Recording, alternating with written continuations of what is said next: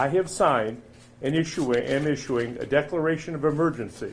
This declaration is an important tool that will advance measures to mitigate and ultimately contain COVID-19. I want to stress that declaring a state of emergency is not a reason to panic. But if you have been planning an event for almost a full year, this just might be the time to panic.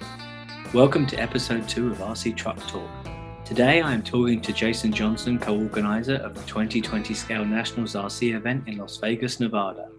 Let's get started. My opening question to you, Jason, would be, for those of us that are new to the hobby, could you tell us what exactly Scale Nationals is and its significance in the world of RC crawling? So Scale Nationals, the best way I've ever heard it put is the Olympics or the Super Bowl for cone dodging for the scale world. When I say cone dodging, it's a competition, obviously. You have gates set up for courses, and lowest score through the courses amongst multiple courses a day wins. I think because Sorka was the first to put a rule set, or at least one of the first to put a rule set for the scale rigs, it ended up making Scale Nationals the first version of dodging cones, at least that I know of, in the scale world. And there's a big group of us, I'd say probably 40 heads strong of, I don't want to call myself an old timer and date myself, but of old guys that have been doing this for probably, 10, 15 years. And it's the one event that everybody goes to. And that was, go back 10 years, there wasn't so many scale events or scale competition events every year. There was only a few, but it's still, even though you have more events nowadays, which is great. I love going to all of them, but Scale Nationals is at the top of the list of the one that I want to make every year. And so many of us do that because it like I said, it's my Super Bowl. Even if I'm not going myself to win, I'm still going to meet everybody and see everybody. And it's friends that you don't get to see but that one time a year. And it's the one event that all of us are rooting and trying to go for it. That's probably the biggest aspect of Scale Nationals, other than the competition side of it, that I'll never not go, because I want to go see all my friends. So there's a whole social aspect to it as well as the competition. Definitely. Yes, definitely. So the Scale Nationals, this was originally set for March 2020, which was the same month that COVID-19 was officially declared a pandemic. So how did that play out for you? Oh, I wish people could see my face right now. Many sleepless nights for everybody that was traveling along with us through the live feeds. They saw my facial expressions and verbal comments about it. In a nutshell, I want to say we were 2 weeks away from go day, from actually doing it. And Nevada put us into a state of emergency, which at the time, I want to say there was 3 other states that had done the same. So we were hoping we were going to fly under the radar and make it through and all be good, and then things would blow up right afterwards. But no, they put us in a state of emergency. And I don't know if other than my local guys, ever really talked about it, but I'm prior military. I just retired. And at the time, being military, after 20 years of service, I sort of knew what the military was going to do. I knew that they were going to put us on lockdown. I knew that they were going to restrict our movements. It was a horrible night because I did most of the live feeds at 4:00 in the afternoon. So I did that, got off of that. I don't usually watch the news anyway, but we've got a group chat with our local guys, and they were blowing it up because the governor did what he did. And then I immediately got on the phone with Scott Cawthorn, the other guy that was the co-host that helped do everything. And I was like, bro, we got to talk, because this is not going to be pretty. Right there on the bat, what else are we going to do? I mean, we weren't the first event to postpone, so we had seen the other ones do it. And as much as we didn't talk about it because we didn't want to jinx it, we both sort of in the back of our mind knew it was coming. So an hour after I got off a live feed for a sponsor showing off all the swag that they had given for the raffle, I had to go back on, and I was irate. You put all that hard work, because at that point it had been almost a year of planning, of organizing and all that jazz and coming together. And then this happens. And that was just the start of it. That was the first postpone. We pushed out till November of the same year. Just sort of as, I don't want to say a dice throw, but nobody knew what was going on. Nobody knew what would happen. Right. So we didn't want to push for a full year if we didn't have to. So we're like, okay, well, fingers crossed. Surely everything will be good by the end of the year. And And we pushed till November. I did all the same processes again. Luckily, on the planning side, everybody, because it being a pandemic and because it being so new, all the organizations were really easy to work with. But I still had to do everything all over again for November. It wasn't as bad time-wise. I want to say we were a month and a half out, 2 months out. And it was BLM that sort of kicked us this time because there was another event happening in the same area at the same park space, even though we wouldn't have been anywhere near each other. They didn't quite understand that, and they canceled us and let them do their event because of seniority, because they've been doing the same event out there for, I don't know, 10 years. Right. So we got bumped that time. Then BLM is Bureau of Land Management. Yes. So it was a funny setup in the fact of, I think everybody does it that hosts nationals. They want it to be at an epic location. They want it to be somewhere that's not just endless rock, but great scenery, so on and so forth. And for us here in Vegas, our spot is Logandale Trails. The type of rock, red rock that it makes, the sandstone is gorgeous. It gives you crazy canyons and all that jazz, and even scale size canyons and caves. And for us, I didn't know until doing all the organization that it's under BLM rule, but it just so happens to partially be under our on state park land. Doing all the paperwork and the permitting, was told and shown on the map, if you don't go over here, if you don't use this area, then you don't need to deal with the state park. And then a month out from the very first date, get told, oh, by the way, you do have to deal with the state park. And the state park wants money also. So it was just more headache and hassle and jumping through hoops for them, because as a state park, their hands are tied as far as the rangers and the workers are. They all they can do is tell me what they need, but why they need what they need. Like, I had to get a business permit. Well, why do I need a business permit? I've never, or business license, excuse me. I have no reason to have a license. What do you need this for? And there was questions they couldn't answer because they didn't make those rules. They just sort of work under the rule. Right. And it's not a normal thing for a state park to deal with. But so, yeah, that was a huge jump through hoops kind of scenario that happened last minute. But yeah, that was a pain in the butt in itself.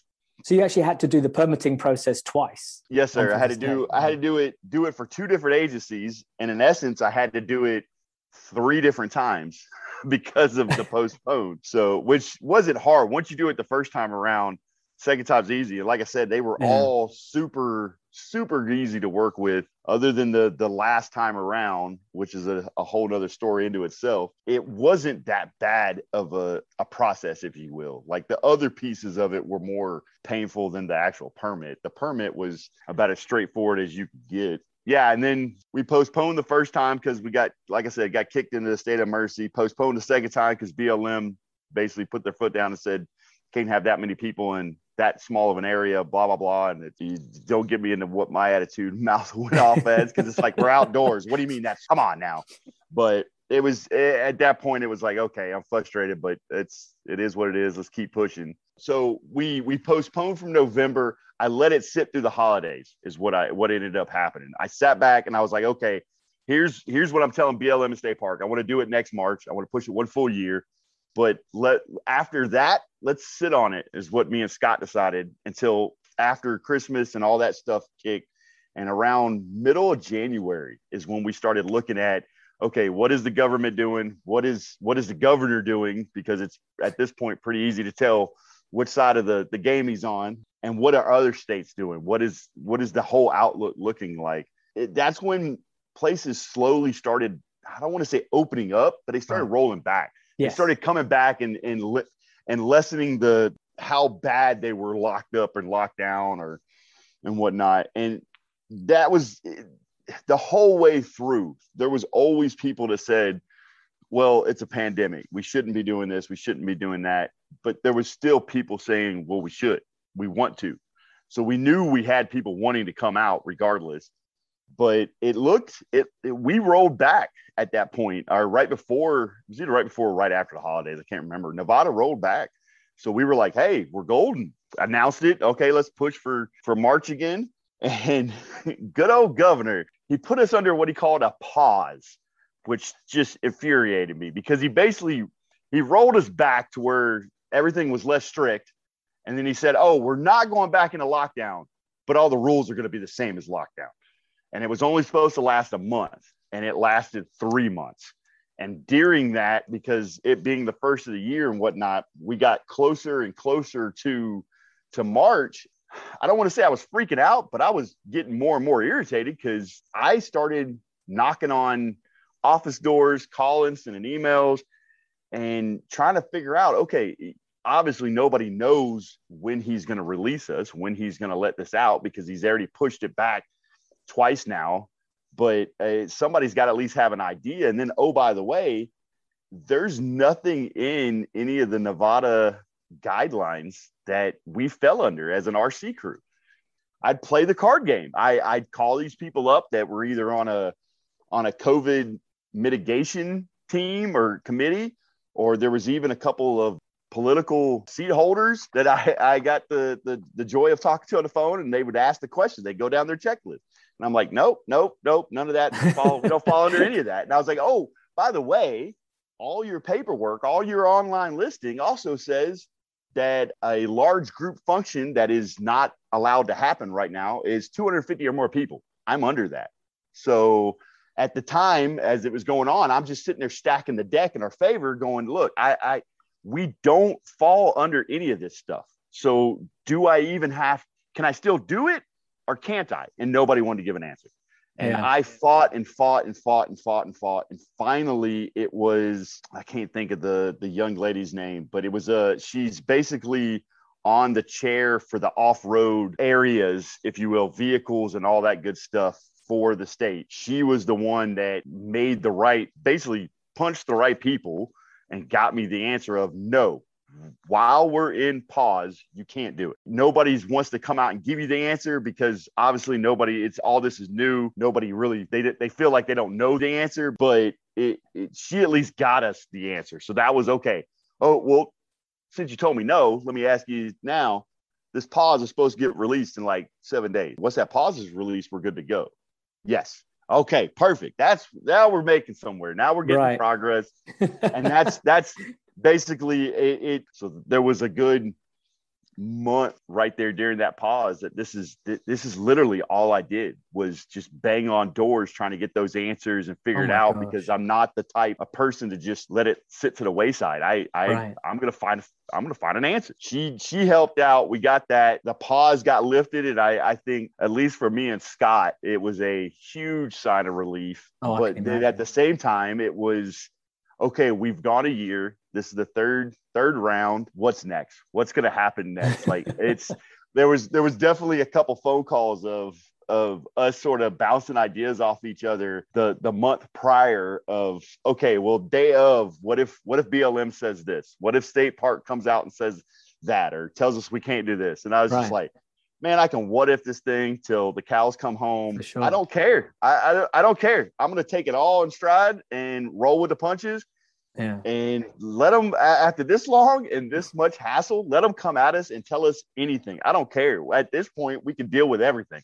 A blessing from all of it, there's Logandale Trails is in a very rural town about 45 minutes outside of Vegas.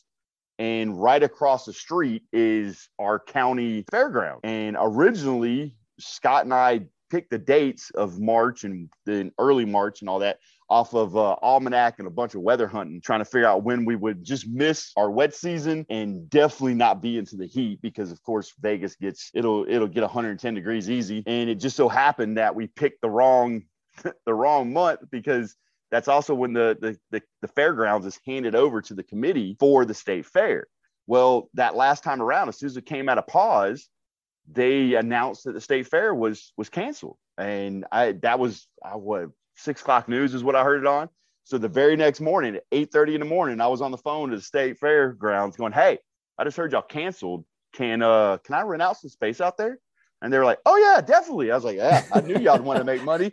So yeah. And that was honestly probably one of the biggest hassles for Scott and I, was trying to find us an event space for 150 people. Probably, I don't know, you take 100 people times 3, so 300 rigs, and the space to be able to put those on a table and lay them out and all that jazz. And And then you throw COVID into the mix and you want to be able to social distance and all that jazz and have room in between each other. Fairgrounds worked out perfect for all of it. It was a match made in heaven. It was a perfect space because there was so much room. Everybody loved that little spot. But yeah, so it 3 times around till we finally get us all in the same area to go play with toy trucks. So then you actually scheduled for March 21. So you're almost like a full year. It was literally I want to say an exact year, because of course the dates slip every year because of the leap year and all that jazz. I think we were on the same weekend, just the following year. So 2 years in the works, and it was one of the best feelings I've had in a long time to be in front of everybody on Friday and out on Loganell, be like, so we've all waited this long. Welcome to Scale Nationals in Vegas. I think the yes and no through the COVID time must have been a very stressful episode. Oh, yeah. It was, I mean, I understand why. I mean, it's stress-wise, I'm not special by any means, but I think prior military and everything definitely plays into my mentality and how I deal with things and stuff like that. So there was plenty of sleepless nights. There's plenty of times of your mind just going 90 miles an hour and you trying to come up with every solution to all these questions that you'll probably never have to even answer. On the flip side of it, it was, to me, and how I've worked for the last 20 years in the military, was just get it done, figure it out. Right. Like literally just that, like I said, it was a blessing in disguise to be retired and have the ability to just bang on doors. Yeah. That's literally what it came down to that last time around. Every time before that, the answers were given to us. But that last time around, like I said, I had to fight for answers. I don't think they had them. I think it's exactly. Yeah, I agree. Yeah, I completely agree. Talking to the group that did their event in November that were allowed to, the restrictions were basically null and void.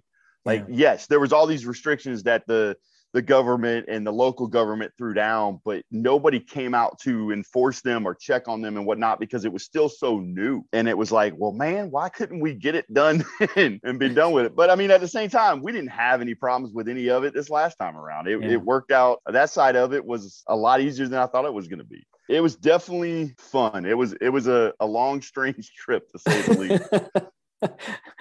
I'm sure. I mean, it's glad your persistence paid off. I would think that you hadn't been banging on those doors, you wouldn't have got the answers you needed. No, I don't think we would have either. It literally, because I'm guessing most states sort of all did the same thing to some extent, but there was a COVID mitigation committee, I think was the name of something along them lines. And I blew up their email and I blew up their phone too. And of course, nobody ever answered the phone because everybody was working from home and all that. But I blew up their email as soon as all that stuff first kicked off.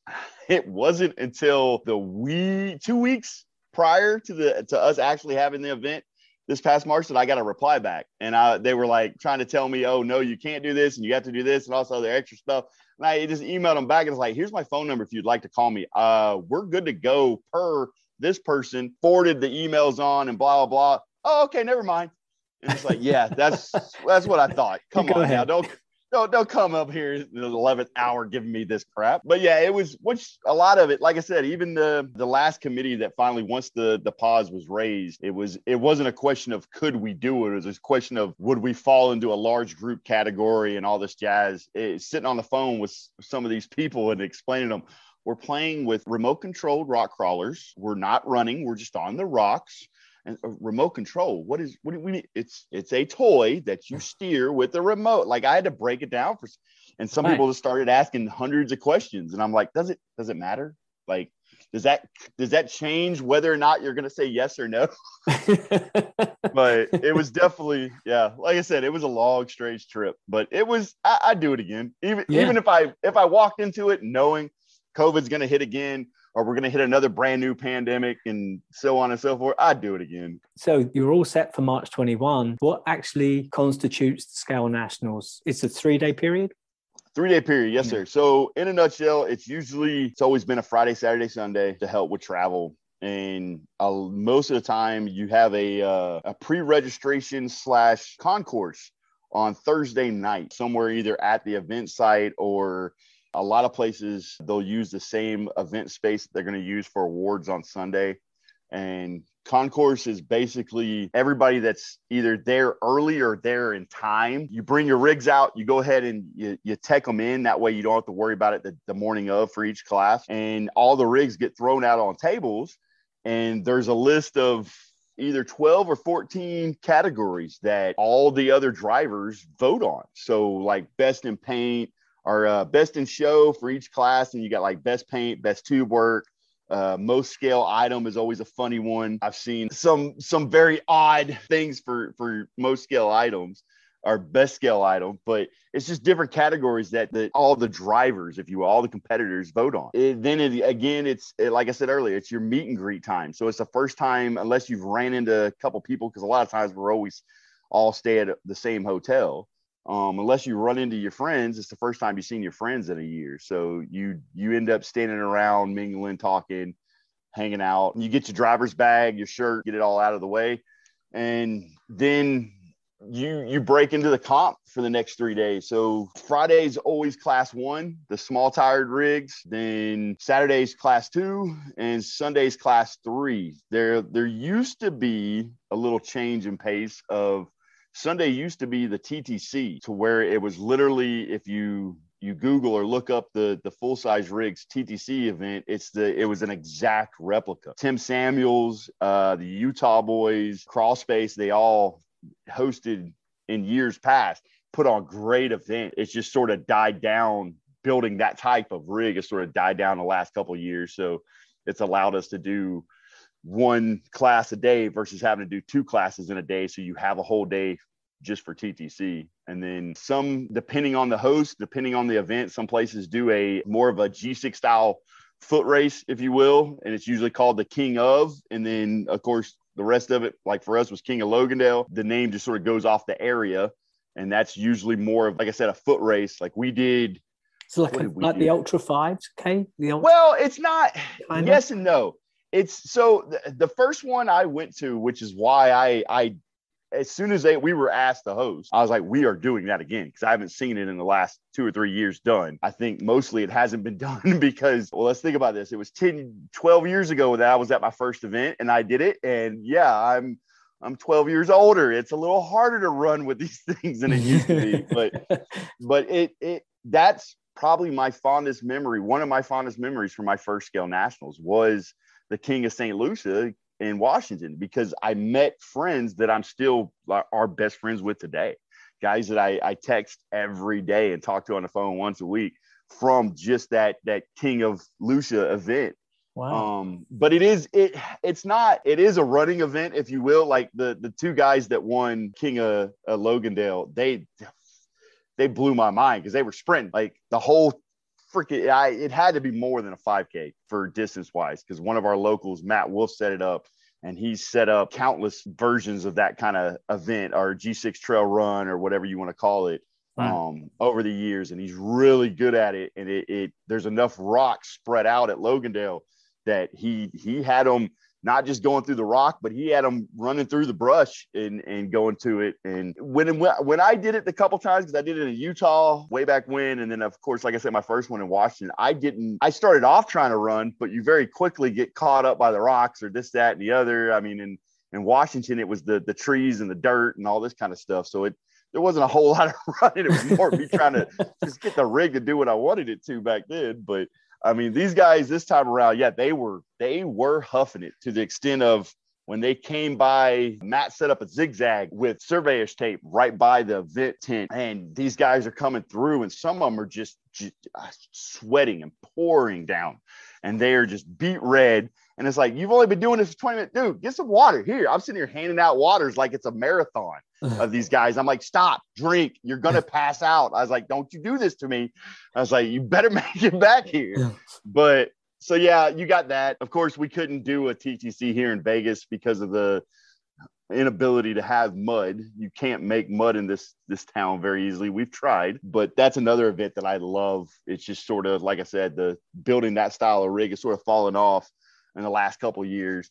And then Sunday, after everything's said and done, you have awards. It's sort of become the trend that as soon as we're done with class 3, because class 3 tends to be a smaller group and you can get through the heads quicker on the courses. As soon as class 3 is done, we knock out awards. So we're not there till 11 o'clock on a Sunday night, and then awards, you got the awards for all the different classes. There's also a huge amount of sponsor support for the raffle. And I want to say our raffle was probably the biggest, and I think we were 12, 14 tables, 6-foot tables long, full of stuff. But that's another big thing about nationals that everybody sort of come to know and love, is it's got so much support from the sponsors that everybody goes home with something. But by something, I mean something good. Like everybody goes home with a decent motor and ESC setup or a brand new chassis setup. There's been events I've gone to in the past. A lot of people don't go home, or even if you do go home, you might just have like some scale toys, which is cool. I'll take it. My kid loves all that kind of stuff. But scale nationals, everybody goes home with something good. Like we gave away so much stuff. And we got to the point that we were having to like stack stuff on top of stuff and just throwing shirts out into the crowd kind of idea, because it was like, oh, we've been doing this for almost 2.5 hours. Come on. Yeah. And that's sort of it in a nutshell. 3-day event. Usually it's somewhere between, depending on the class, 60 to 80 heads minimum for the class. And then we had, I think, us and then Washington, when Washington hosted this last time around 2 or 3 years ago, they were up there pushing 100 heads also for class 2. So it can definitely get up there, but it's at some point you got to cut the head count off, because you can only get so many heads through so many courses in a day kind of idea. So how many courses do you run in a day for each class? Normally it's 4 courses, and then you'll take, if you can get the scores done in time, which I think every one I've been to, you run a finals course for the top 5. So then they've got a chance to then further their score. You keep all your scores of the day, but you can further your score. If scores are close enough, you can definitely see a couple places change depending on the day. Yeah. But it's also a good time. I personally like finals because I want to haggle the guys that are in the top 5. I don't really care if they jump places. None of that bothers me. I just want to haggle them. I want to sit back, because I mean, I think in New Mexico, when I helped build class 3 finals, and then again in how I had them set it up in ours at Logandale, there's a fine line between having the crowd too close and then having them too far away where they can't really see what exactly is going on. And it's hard to do, but you just got to be close enough that you can haggle them and you can yell at them. Now, granted, this time around, I was exhausted. So I just sort of sat back and smiled and laughed. But I mean, it is definitely, I know New Mexico, I was yelling at them, just giving them crap. And it's always a fun time. Yeah. Because it's your top 4. They are your top 5. So they've got their mess together. They did what it took to get there. So they definitely know how to keep a calm head. They know how to control their truck. So it's always fun to sit back and watch, in my opinion. Bonus, clear. Give me a winch. Progress 4, clear. Progress, please. I think it was hard to express in yesterday's video how difficult those courses were. Class 1 courses were extremely tough, probably some of the hardest courses I've driven on in a very long time. I've been hearing that the courses were definitely class 1 and class 3 were pretty tough. I hope so. As the organizer, that makes me smile. That makes me happy, because that's exactly what I think it should be. Like I said at the beginning, this is our Super Bowl. This is our one national level event that puts us sort of in a placing against each other. It tells you who the best in the nation is for that year. Right. And if you don't have hard courses, then it's a lot harder to differentiate the good from the best, if you will.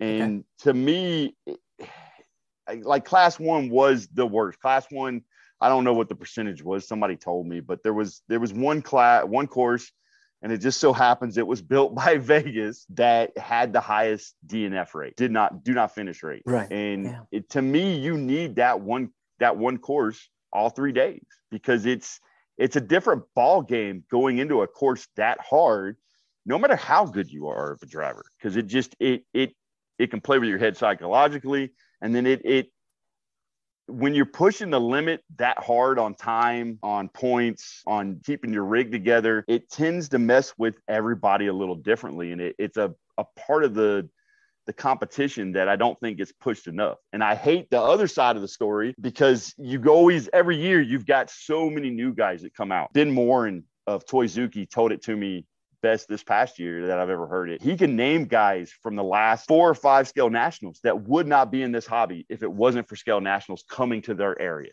Like, they literally are only in the hobby because scale nationals was hosted locally. They came out to check it out and got hooked. And I love that. But it's you walk a thin line as a course builder and organizer and whatever when it comes to the courses, because you got these new guys that you don't want to discourage. But at the same time, it's trying to get them to understand that, but you have 2 courses that are technical, but definitely not super hard. Then you got one that's really technical and getting into the weeds. And then you got one that's just devastating. You got one that is only going to be finished by a very small handful. And I think that helps us as a competitive group just get into the weeds and figure out who is the best of the best. Because there is a lot of guys out there that even tell you that they do better on those courses. The courses that are just ridiculously hard, close to impossible courses, they do better at them. The harder the course, the better, because how their brain works and how their mindset works and how they play the game of tiny trucks, it helps them. Right. So it's coming down to driver skill. Well, it always is driver skill. Yeah. I mean, if it's an easy course, it's just a matter of the time is sorting people out, whereas you're actually getting the course to sort people out to a certain degree. I think that's again, Ben Morin, I think, was the first one that ever told it to me. Sorka and cone dodging it's a game of chess, not checkers, because you have to juggle all these different aspects. You have to juggle your time and your time on course and how much you have left, because you only got 6 minutes on the course. So if you're at 4 minutes at gate 4, okay, you're behind. You know this. You gotta play with it. And okay, let's say you're at 4 minutes at gate 4. How many points do I have left? Because you only got 60 points until you point out. So once you hit 60 points and penalties, you're done anyway. So, okay, I'm at gate 4 with 4 minutes down. I've only got 10 points. Okay, well, this next gate is super hard. Why am I even going to waste the time to do it? Let's just take this gate and carry on with life because I'm running out of time. And then you throw the skill aspect of, okay, how good of a driver are you? How good of a winch user are you? Because that is part of scale driving. I know it's controversial for a lot of people, but to me, that's part of the game, is how well you can use that winch, how quick you can use that winch, what kind of crazy stuff can you make the rig do with that winch? And then, of course, rig building is the last piece of the puzzle, and having your scale points to make sure you're not handicapping yourself against everybody else, and so on and so forth. And it's that game of chess of playing with all those little pieces and making sure everything's in the right place. And a lot of times it'll catch even us old guys out, because you won't turn your brain on to start doing it. You're just out having fun. So then you're halfway through the course, you realize you're only got 15 points left, 2 minutes left, and you're like, I just screwed myself. I did this to myself because I wasn't playing the game.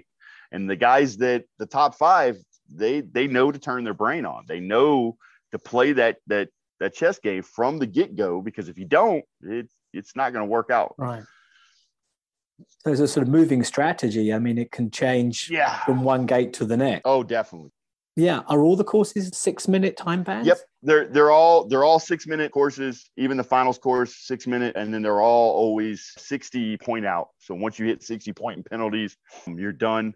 It used to be, when I first got into hobby, it was 8 minutes and 80 points. And basically courses start getting harder over the years because rigs have gotten better. And also we've gotten more people. So it's at some point, the logistics of the event itself in trying to get how many people you can get through how many courses in such amount of time. I mean, you could do the math. And if you got a 6-minute course, it's probably going to take that person 8 to 10 minutes to actually run, because they got to, even though we tell them at driver's meeting, hey, have your stuff ready to go, blah, blah, blah. Not everybody does. It's just the nature of humans. So you start doing the math on it and you start running out of daylight quick. So How do you evaluate a course so that you know that it's going to last 6 minutes? As a course builder myself, I tend to try, at least, especially with my local guys, I try to screw with them. And I try to make, they call them G6 courses because they're that long. I try to push the limits of that time limit because I naturally, because of the guys that have sort of taught me and rubbed off on me over the years, I naturally go drive really fast, especially between gates. Yeah. So I know what I can do. Well, I feel like I know what I can do, but I've made courses that even stuff myself. So, I mean, it's somewhat of a dice roll, but that's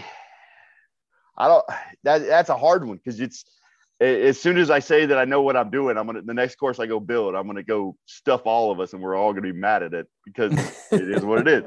But as soon as you build a course that you think is undoable, somebody in this nation will come along and do it. I mean, the Bill's one of the best ones. Shout out to him for taking best overall driver of the weekend. I've watched that guy drive over the last year that he's been into the scalers, 2 years that he's been into scalers, and it amazes me the things he can do and how he can do them from crazy angles.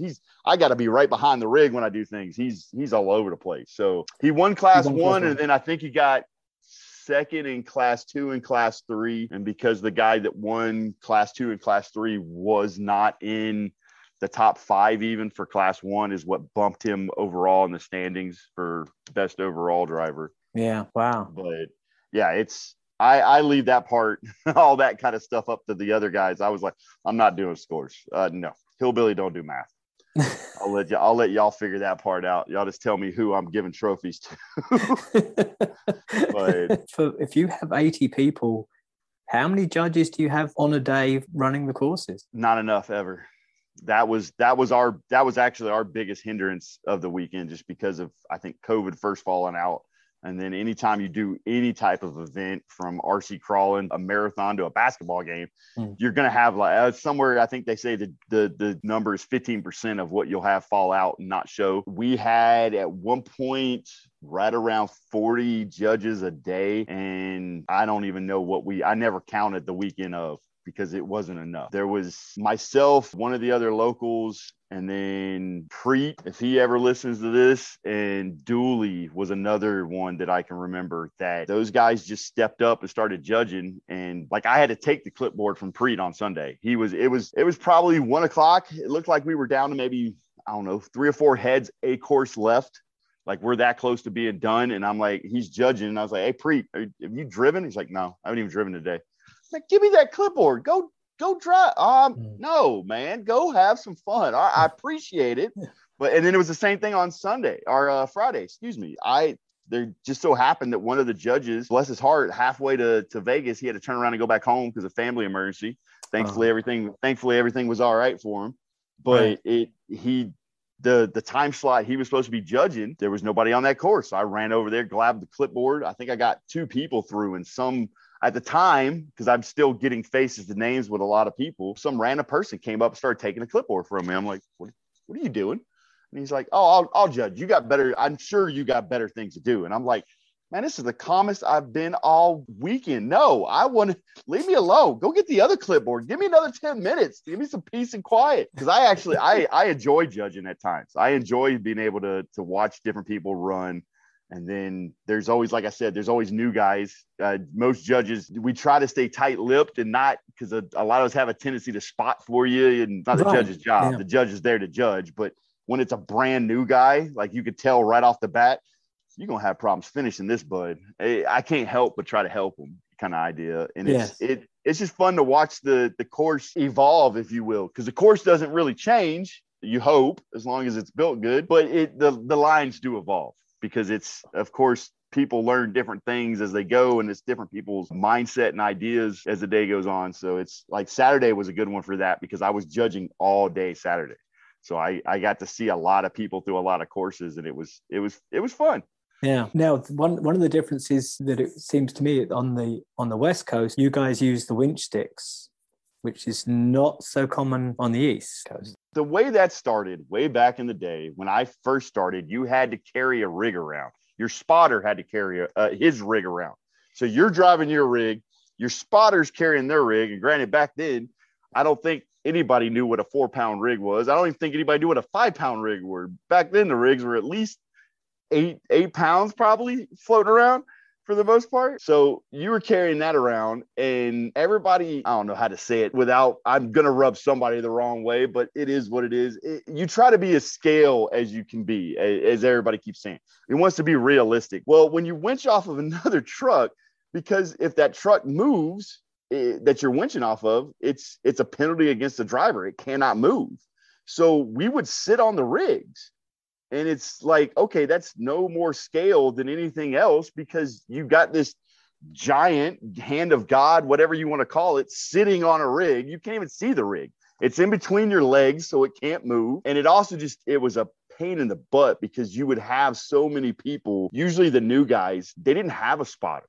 They would just be out there for the day having fun. The guy would go to pull winch cable or whatever, or winch line, and the judge would sort of be sitting there looking, well, where's your spotter? Where's the rig? I think, I don't want to get it wrong, but I want to say Arizona was one of the first to come up with it. Arizona and then Colorado were the first two to come up with it. It was two different ways.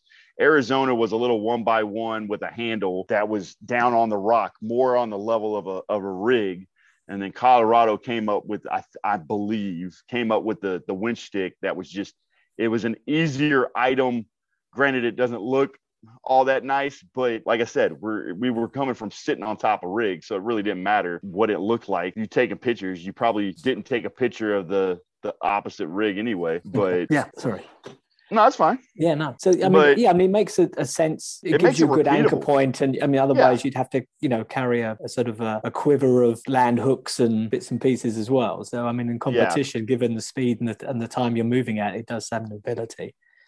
Yeah, and I don't know, it's just sort of evolved with the hobby and with this side of cone dodging, and anywhere I go where they want me to winch off a natural terrain, I just don't winch. I'll take a gate over it, because I've never been anywhere where there's a consistent availability of that type of rock to be able to grab even a good sharp fish hook into the rock. I just don't do it. Whereas if you give me a winch stick, we do these things called pendulum winches that everybody I've seen so many Facebook arguments over it. It makes me laugh, because I saw pendulum winching on full-size rigs when I was stationed in Europe doing one-to-one competitions, where they would actually go from either a front or a rear, or for the Europe guys, they even have centered winches, and it basically runs the line out to another rig to come along or to a tree strap or something like that, and then back to the same rig, to where it will pull the front, the back, the side. It'll pull the rig over. And I've even had to do it myself to pull a rig that was stuck on a hill. It went too far left, and when it came down, it sat on a tree. So obviously the rig needed to come back to the right so it could get off the tree. And everybody's like, oh, it's not scale. You don't winch off the top of a roll bar. And yeah, the Europe guys do. They do some crazy stuff, because that's their area of expertise, is more winching than driving. And it's just how their events have evolved over the years. Whereas the U.S. with King of the Hammers and going faster, and We Rock, but I mean, We Rock has its own.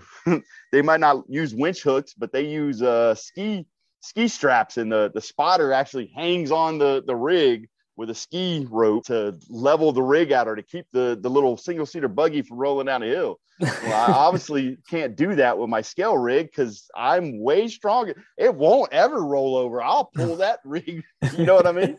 So it's a fine line. To me, the winch sticks they're fine. They serve a purpose. Like I said, you're not going to take a picture with the full winch line in play anyway, because you're looking at what the rig can do. So it is what it is. No, I think you can't have it both ways. If you're running to a timed event, it would seem tough. I mean, in real life, to set up, straps and a come along and, a snatch block, I mean, it takes time, and you don't have that in a competition. It goes back to your last question of are all courses 6 minutes?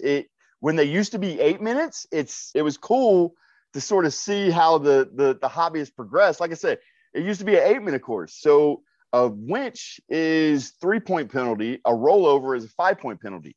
When you had 8 minutes, nobody would hand to God roll over the rig for 5 points. They would pull the winch cable out and winch themselves back over for 3 points to save themselves that 2 points.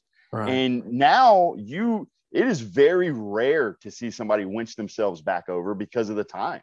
It's sort of how things have evolved. And it's, to me, that's sort of cool. And it's a neat aspect down history lane, if you will. But Yeah. again, it's a time aspect, and it's the repeatability aspect. And you could see a winch stick and know that it's not moving, and know that the spotter's not pulling the rig and assisting the rig. He's just holding it. Right. Whereas a rig tucked in between your legs, you can't see what that rig's doing. Stuff like that. It's easier to judge a lot of times. I think it's fine, but I know a lot of people moan about it.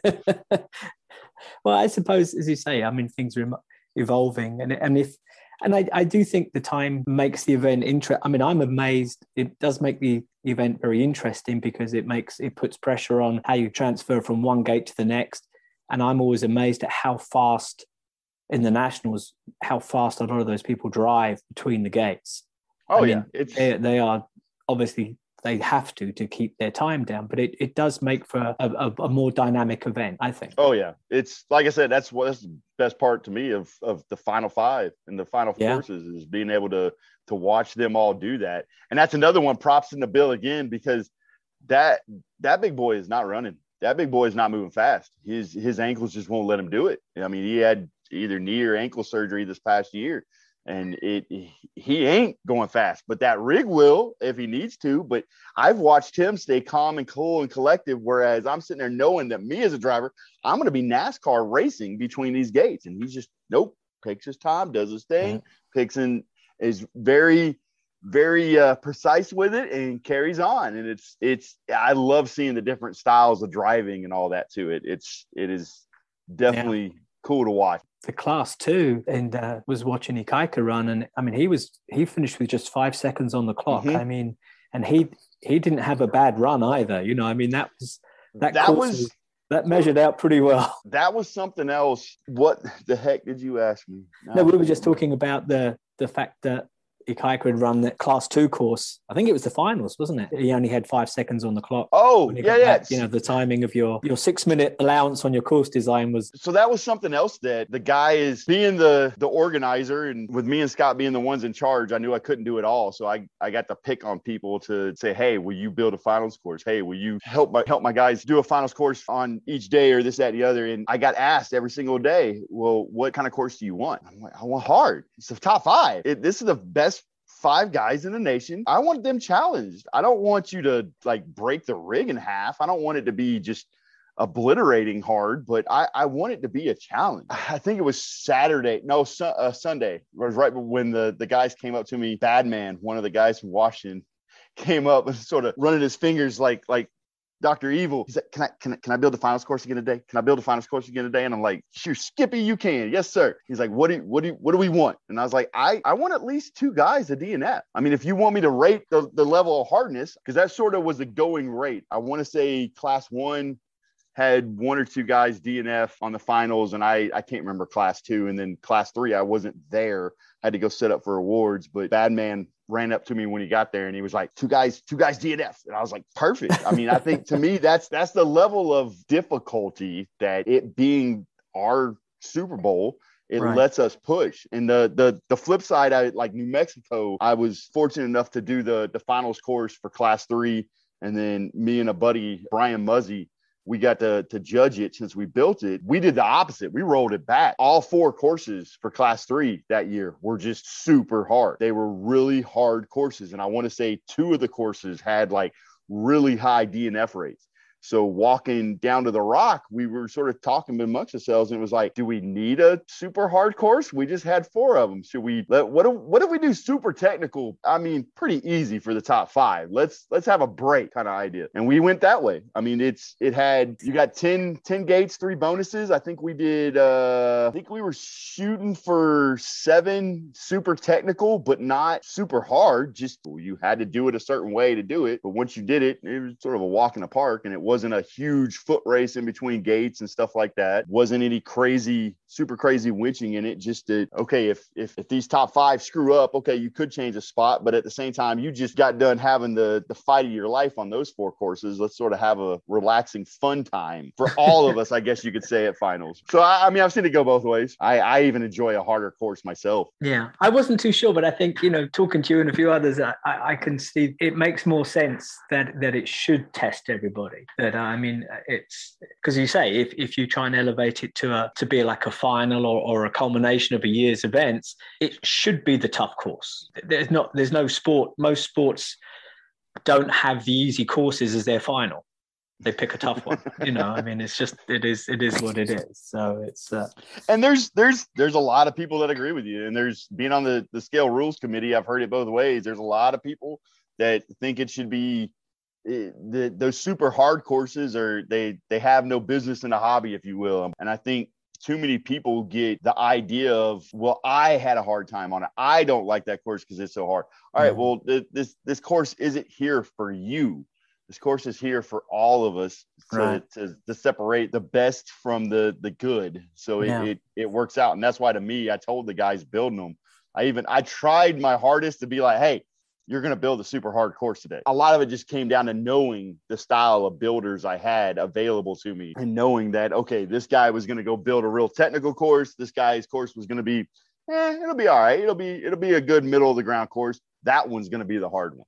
Yeah. And it was usually a good dice roll, and I knew what I was going into. And that was the nicety, being able to pick them. I don't know. It's depending on the location for nationals. I've seen it done both ways. I've seen it where all 3 classes worth of courses get built on the Thursday before. And then for us, we couldn't do that. We had to do it each morning you had to build that day's courses, just because there was no way. I had the spots so far apart from, say, class 1 to class 2, there was no way I could have known if somebody was down in the class 2 spot on class 1 day, basically running the courses and this, that, and the other. So it was just easier to do it the morning of. Yeah. And also something you said earlier, you have to allow for, is the rigs are getting better. I mean, just like as in full scale, as the ability of vehicles, they're more capable, they're faster. You have to reinvent the courses. Perhaps, motocross, Ultra 4 courses that they run now, you maybe wouldn't even thought of running 5-6 years ago. The vehicles are so much better and still getting better. Yeah, I think we've sort of hit I don't want to say plateau, but we've sort of hit a stopping point for ability in the rigs. There's definitely, at least me,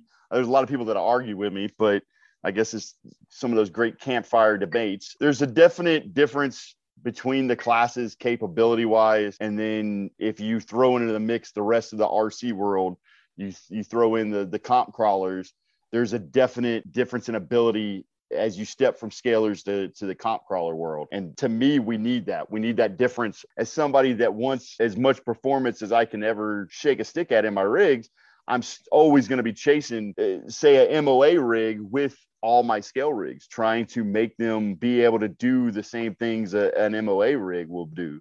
And it's never going to be a perfect swap over from, say, class 2 or class 3 to an MOA rig, because, I mean, let's face it, you can turn it on and turning a motor off on a rear axle is almost on the level of cheating compared to 4-way steer or a regular mechanical dig. You're never going to quite get there. If you can pull some of the same lines and you can keep up with it, or you can find a different way through the course of the same course, there's always different ways. And I think one of the big things is, over the last couple of years, winches. I mean, 10 years ago, we were all using, say, a RC four-wheel drive Gale winch, and they're only so strong and only so fast. And nowadays, you've got countless options for servo winches that just, the winch stick is a 3/4 to 5/8 wooden dowel, and you watch that thing bow. These servos winches are so strong, and some of them are so fast that it really ups the game and gives you the ability of what you could do. Because a lot of people look at some of the harder courses. Oh, you can't do that.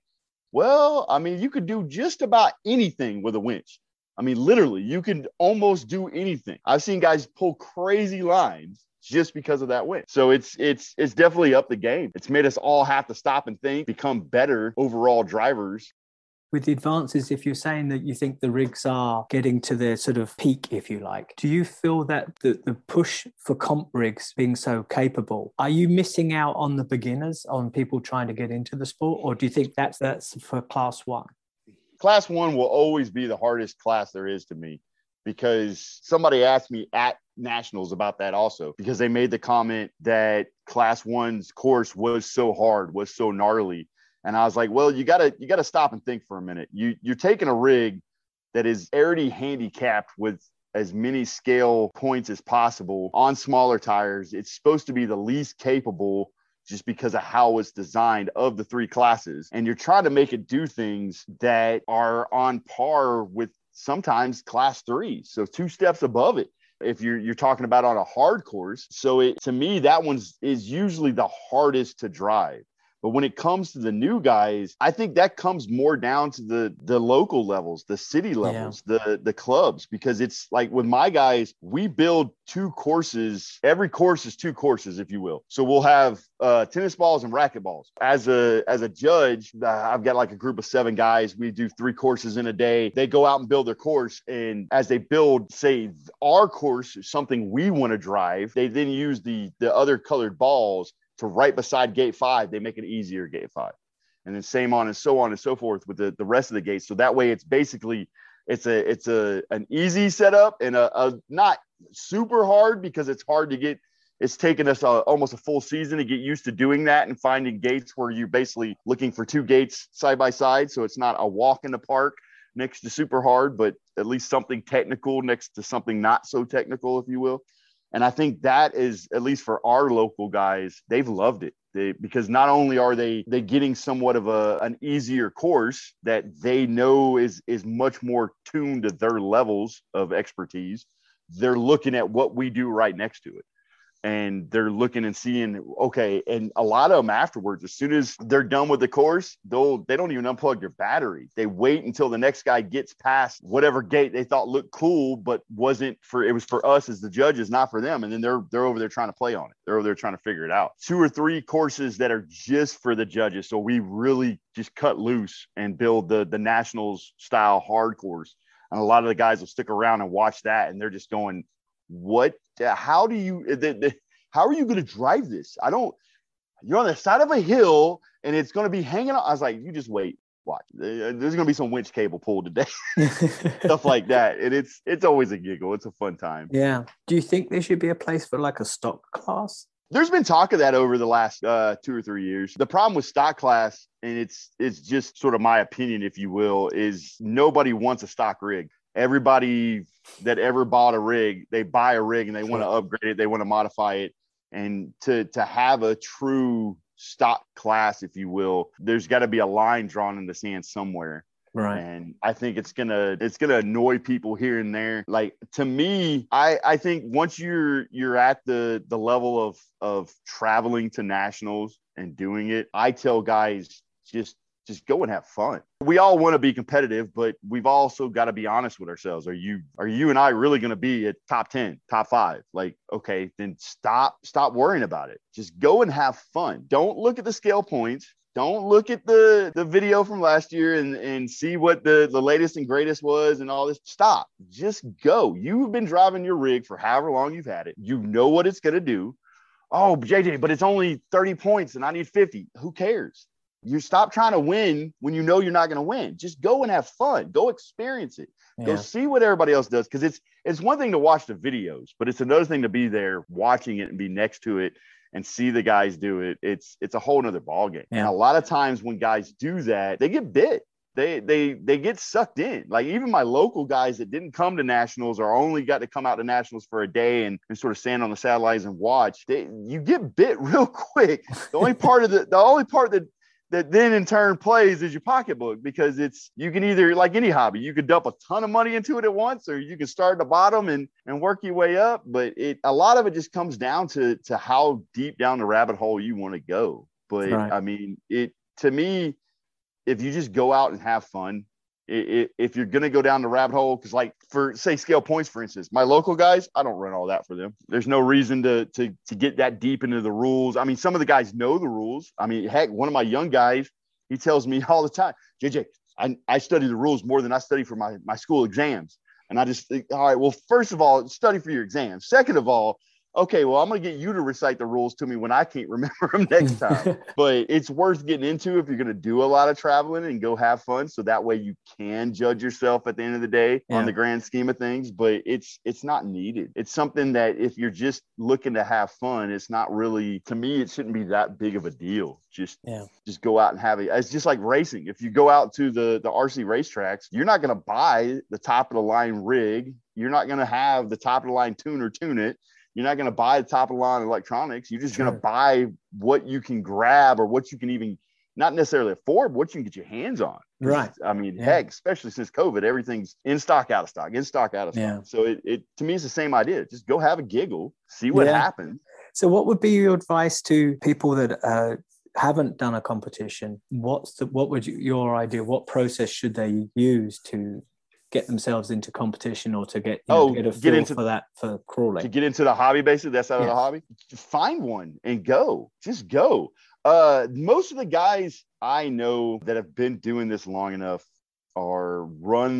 they're also guys that run their local scenes, run their local clubs, run their local comp. They've all got the same mentality. We will hand you a remote. I'm not going to give you my remote and a set of batteries every weekend, but I mean, especially if it's the first time you've ever been out, if your rig breaks, if you just haven't ever driven a pure comp style scale rig, I will give you my remote in a heartbeat and let you go run it all day long. I will give you all my batteries and say, here, have at it. All of us judges, at least for Vegas, and like I said, everybody I've ever known to run their local scene or any of the old hands in the hobby have always been the same way. That's sort of where I got the mentality from. Are the same way. They're gonna here have a giggle. Go see what it can do, because that's how I get you hooked. Like it's sort of like getting that first taste of, oh man, okay, I didn't realize I could get this much steering is usually the first thing you hear, because most of us comp guys know you can't live without steering. So we push it to the extreme max, and it's a whole nother ball game when you got all this steering and just little things like that.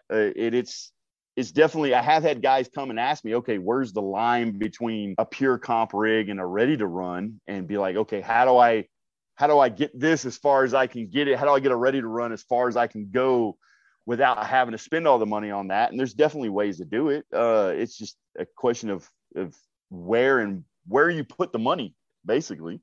But it also just comes down to find a comp, go out and have fun. And I don't care if it's scalers or comp rig. We run both here in Vegas, and I have the same mentality with both. I have had so many guys come out, especially the comp ones, the comp rigs, like with the sporty class or MOA class.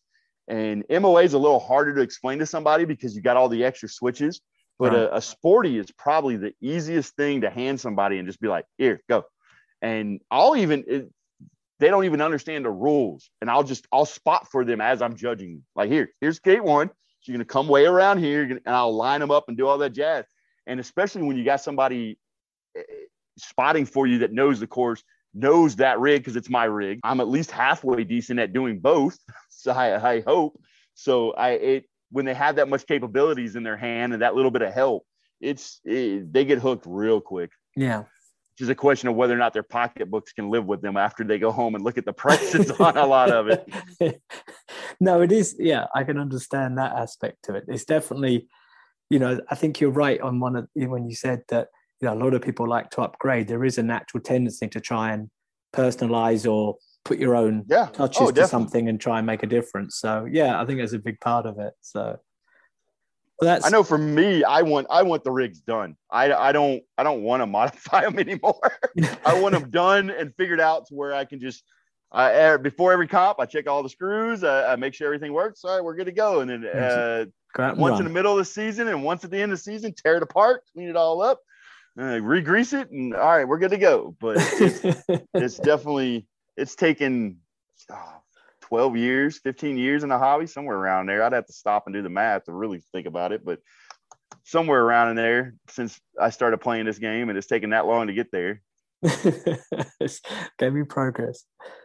Well, I'm glad you stuck with it. And I mean, I think I think you did a great job bringing the Scale Nationals around. I mean, that's an awful lot of hurdles to overtake. And I appreciate it. It was definitely, like I said, it was a long, strange trip, but I would do it again in a heartbeat. It was just so much fun watching other people come play on your rock, for one. Scale Nationals is such a big event that attracts a lot of people, and I know at least local. I don't want to, by local, I don't just mean Vegas. I mean West Coast local. Cali has had a big surge in the last 2 years with clubs and groups dodging cones and getting into the Sorka way of doing things. So seeing those guys come out, not only were they a huge help, they were helping clean up every day. Oh, that's nice. To pick stuff up and this, that, and the other.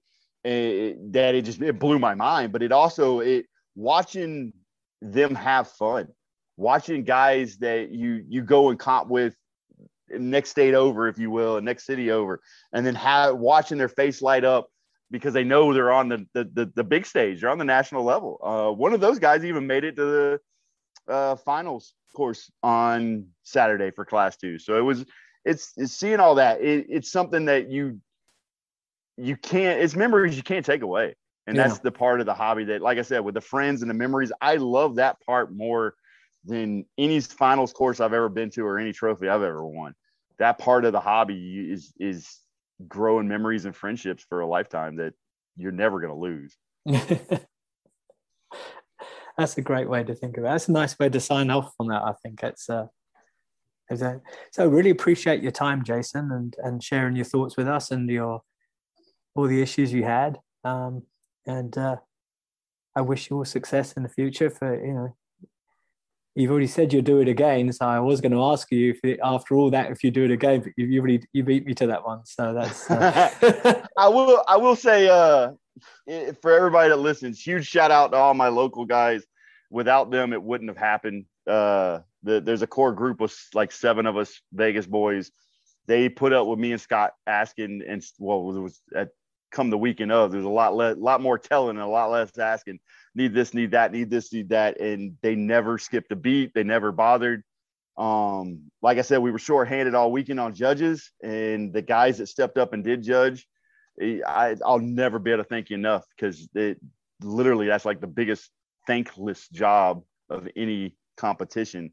Yeah. And people like Preet and Dooley that stepped up and did it. And then, like I said, like the Vico boys down in Cali, they stepped up huge, and just, I turned around one day and they were like, oh, by the way, we're unloading all the stuff from the courses out of our truck here. I thought I was going to have to go pick that up in an hour. I thank you so much. I don't have to deal with that now. So the list of thank yous to all those guys, I'll never be able to tell them thank you enough. And like I said, with the sponsors, they all stuck with us for that year. And a year long of having that much RC stuff in boxes up in my loft, it staring at me every day. It was crazy. And then putting it all out on the tables, like I said, it was like 12, 14 tables long full of stuff that we gave out. So huge thank you to all those guys. And then, of course, Scott for putting up with my hillbilly attitude all the time.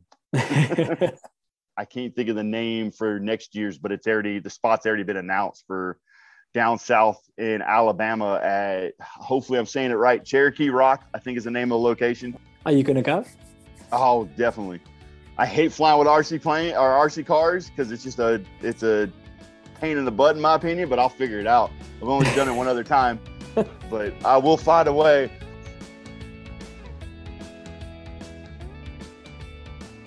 Well, a real big thanks to Jason Johnson for taking the time to talk to me today, and to everyone following our podcast series. As things get back to normal, I think we are all looking forward to more RC events ahead. Thank you all for listening, and don't forget to let us know what you think. You can find us at RC Truck Talk on Facebook, Instagram, and YouTube. And when you are not listening to us, I hope you are making time to get a little dirt on those tires. This episode was written and produced by me, Nigel Ems, in conjunction with Lee Street Productions. Music is by Croanda, additional soundtracks by KHON2 and Harley Designs.